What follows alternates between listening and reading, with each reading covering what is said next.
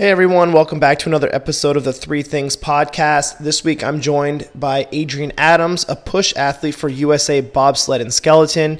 Adrian and I talk about leadership, mindset, and how he plans on a 4-year Olympic calendar.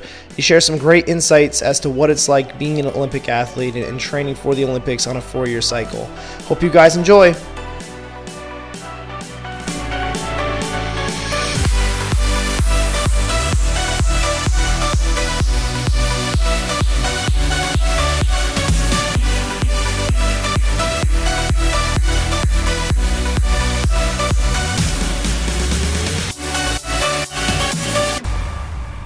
So let's just start here, just kind of explain who you are, what you do, why you do it, where you're at now, and give people kind of like a brief little background as to who Adrian Adams is.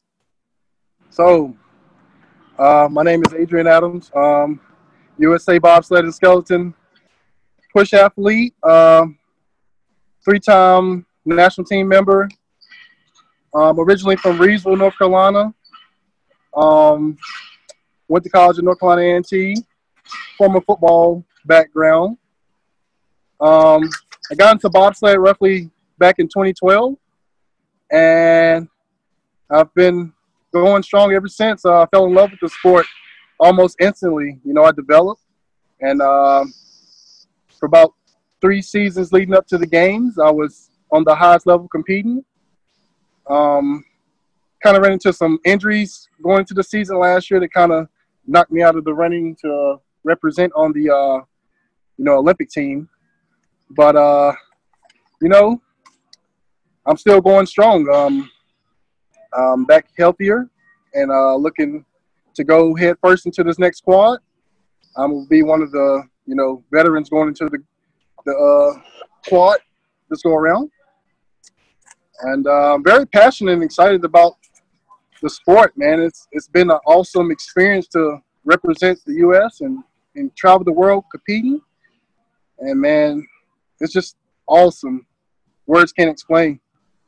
That's awesome. You guys can't see it because it's a recorded podcast, but I think you're at the U.S. Olympic Training Center right now. At the site in Tennessee? Yeah, I absolutely am. I mean, I have the option to, go to Colorado or go up to Lake Placid, but ETSU has recently became an official training site, and I love it here. I feel right at home, and everything they got going on here is pretty awesome, man. That's awesome. That's awesome. Love it. Well, I want to start with this. This is the first of the three things, so to speak. What's it like for an Olympic athlete or someone at the Olympic level where you have to plan 4 years out to essentially the next competition or the next round of competitions? And yeah, there's obviously going to be like world championships and some international competitions, but when your eye on the prize is the Olympics, like what kind of mindset do you have to have, or what has helped you kind of get into a 4-year cycle? Good question. For me, I try to, it's obviously an end goal. Something a lot of people don't really, on the Olympic level, don't explain is, the end goal is to become an Olympian and compete at the Olympics. But each year in and year out, I try to take it one year at a time and focus in on that year, because each year you have an actual season and you have, different points and quota points you have to, meet. And, you just have to prove yourself each season leading up to the games. It's no guarantees, and I just try to lock in on what I have in front of me right then and just push forward and go. That must take some unbelievable patience. I love how you break that down, each season, and how it is kind of a revolving door at times. If you don't perform one year, you might get bumped to a different standpoint, and you're always trying to be on the inside with everything, but sometimes you do find yourself on the outside looking in. And you and I have had conversations about that and how it can be difficult. But when you first got into the sport, what really helped influence you in just making sure your mind was right, and how you were able to break it down year to year and kind of season to season, not just think, okay, I'm going to go right for the Olympic team right off. What really helped you? Was it someone or a book or what? So what helped me, man, honestly, so as I spoke to you about in the past, my father competed in the sport and represented. He just missed making, Olympic team.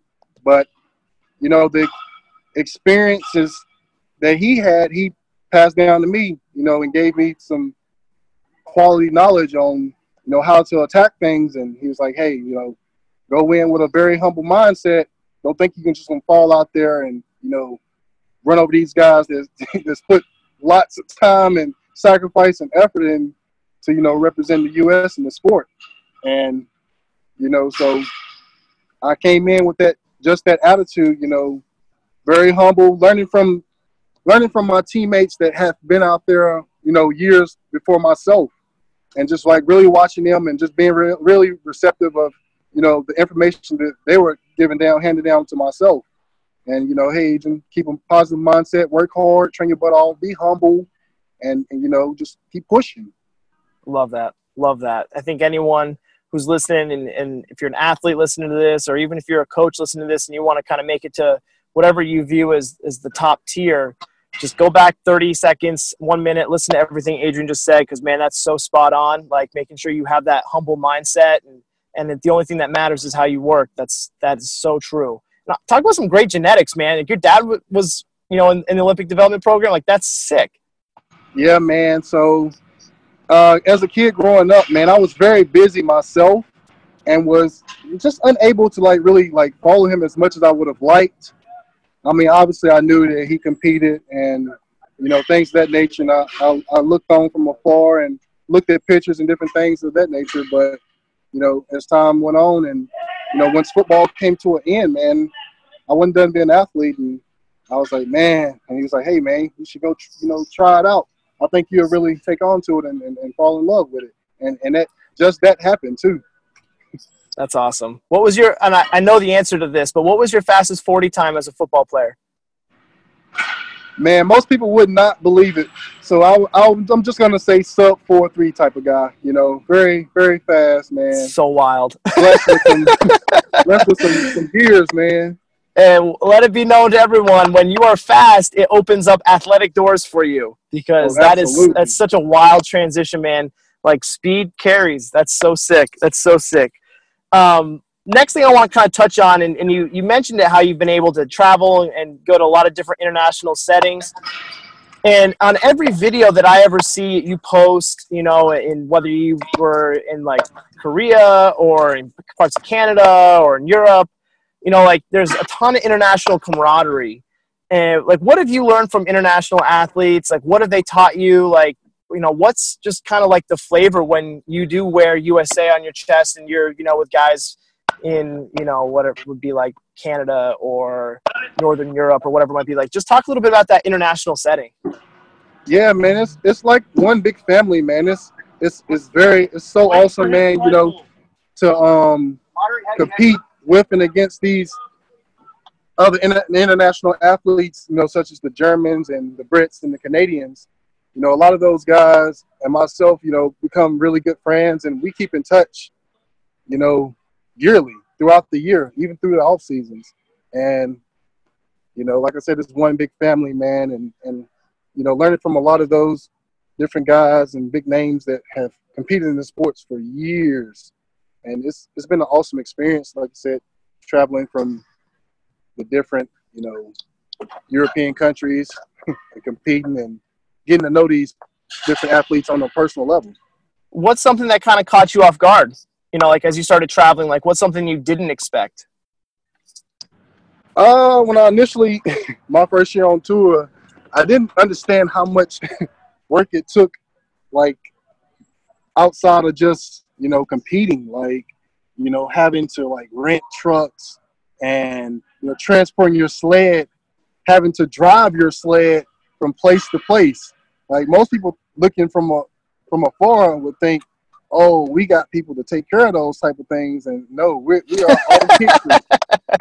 We're our own crew. Like, we have to work on the sled. We have to take care of that sled like a vehicle.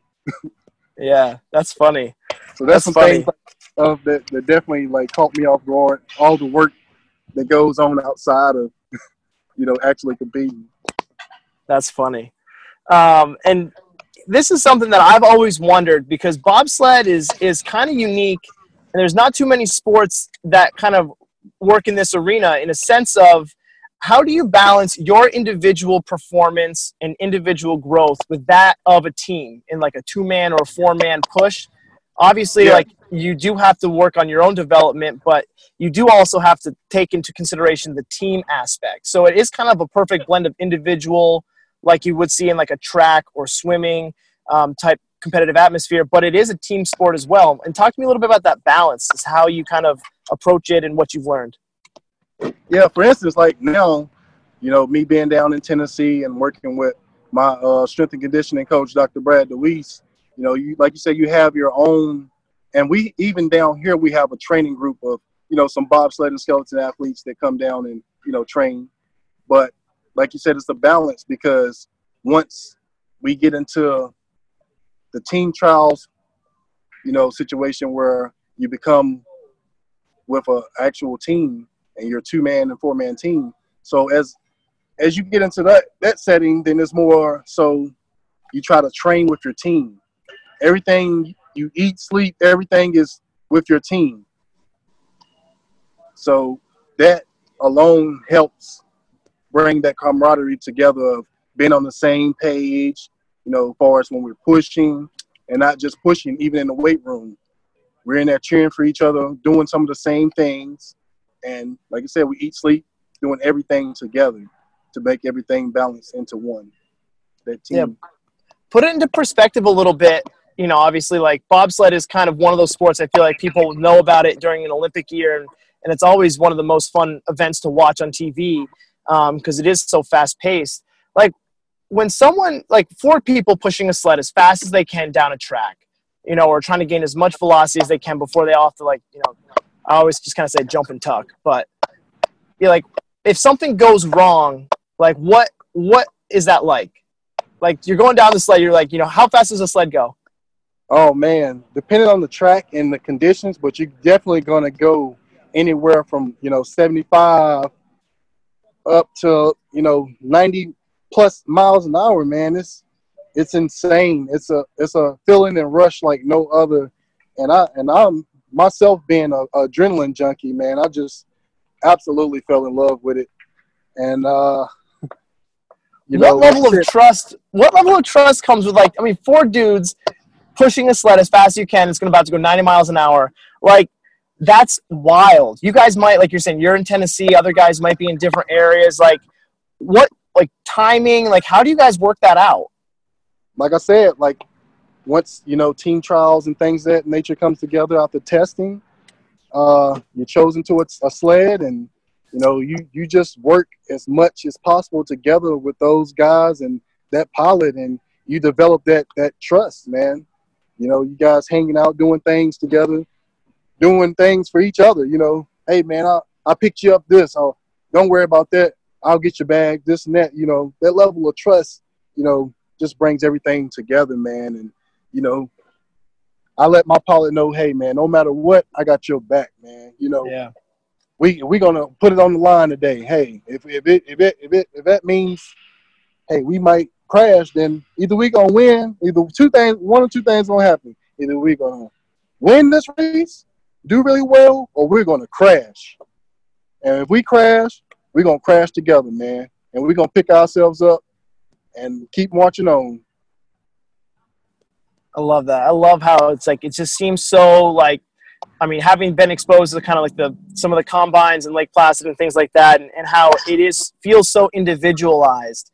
Like, you have to do these metrics to even be looked at, and the growth as an individual, but it's quite literally like every other team sport. Like, you guys are a team on and off the ice, and that matters first so that you can perform on the ice. I think that's great.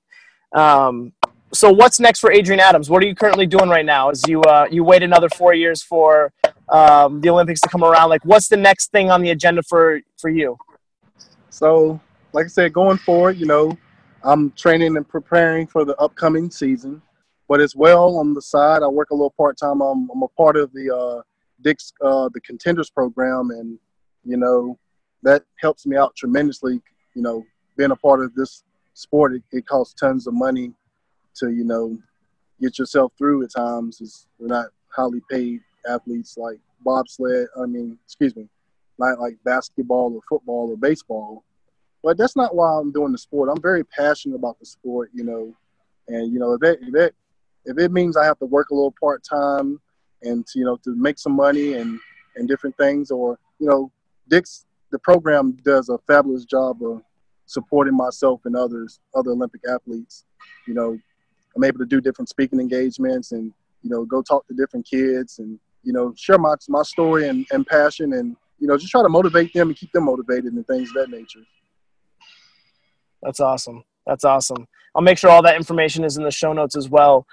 Adrian Adams, I appreciate you taking the time. I think you said you're in the middle of like a sprint workout. So I appreciate you taking a little extended rest interval and coming on and talking to me. And I look forward to seeing you again next time you're up in Vermont or at Lake Placid. Absolutely. Anytime, Casey, man. Thanks a lot, man.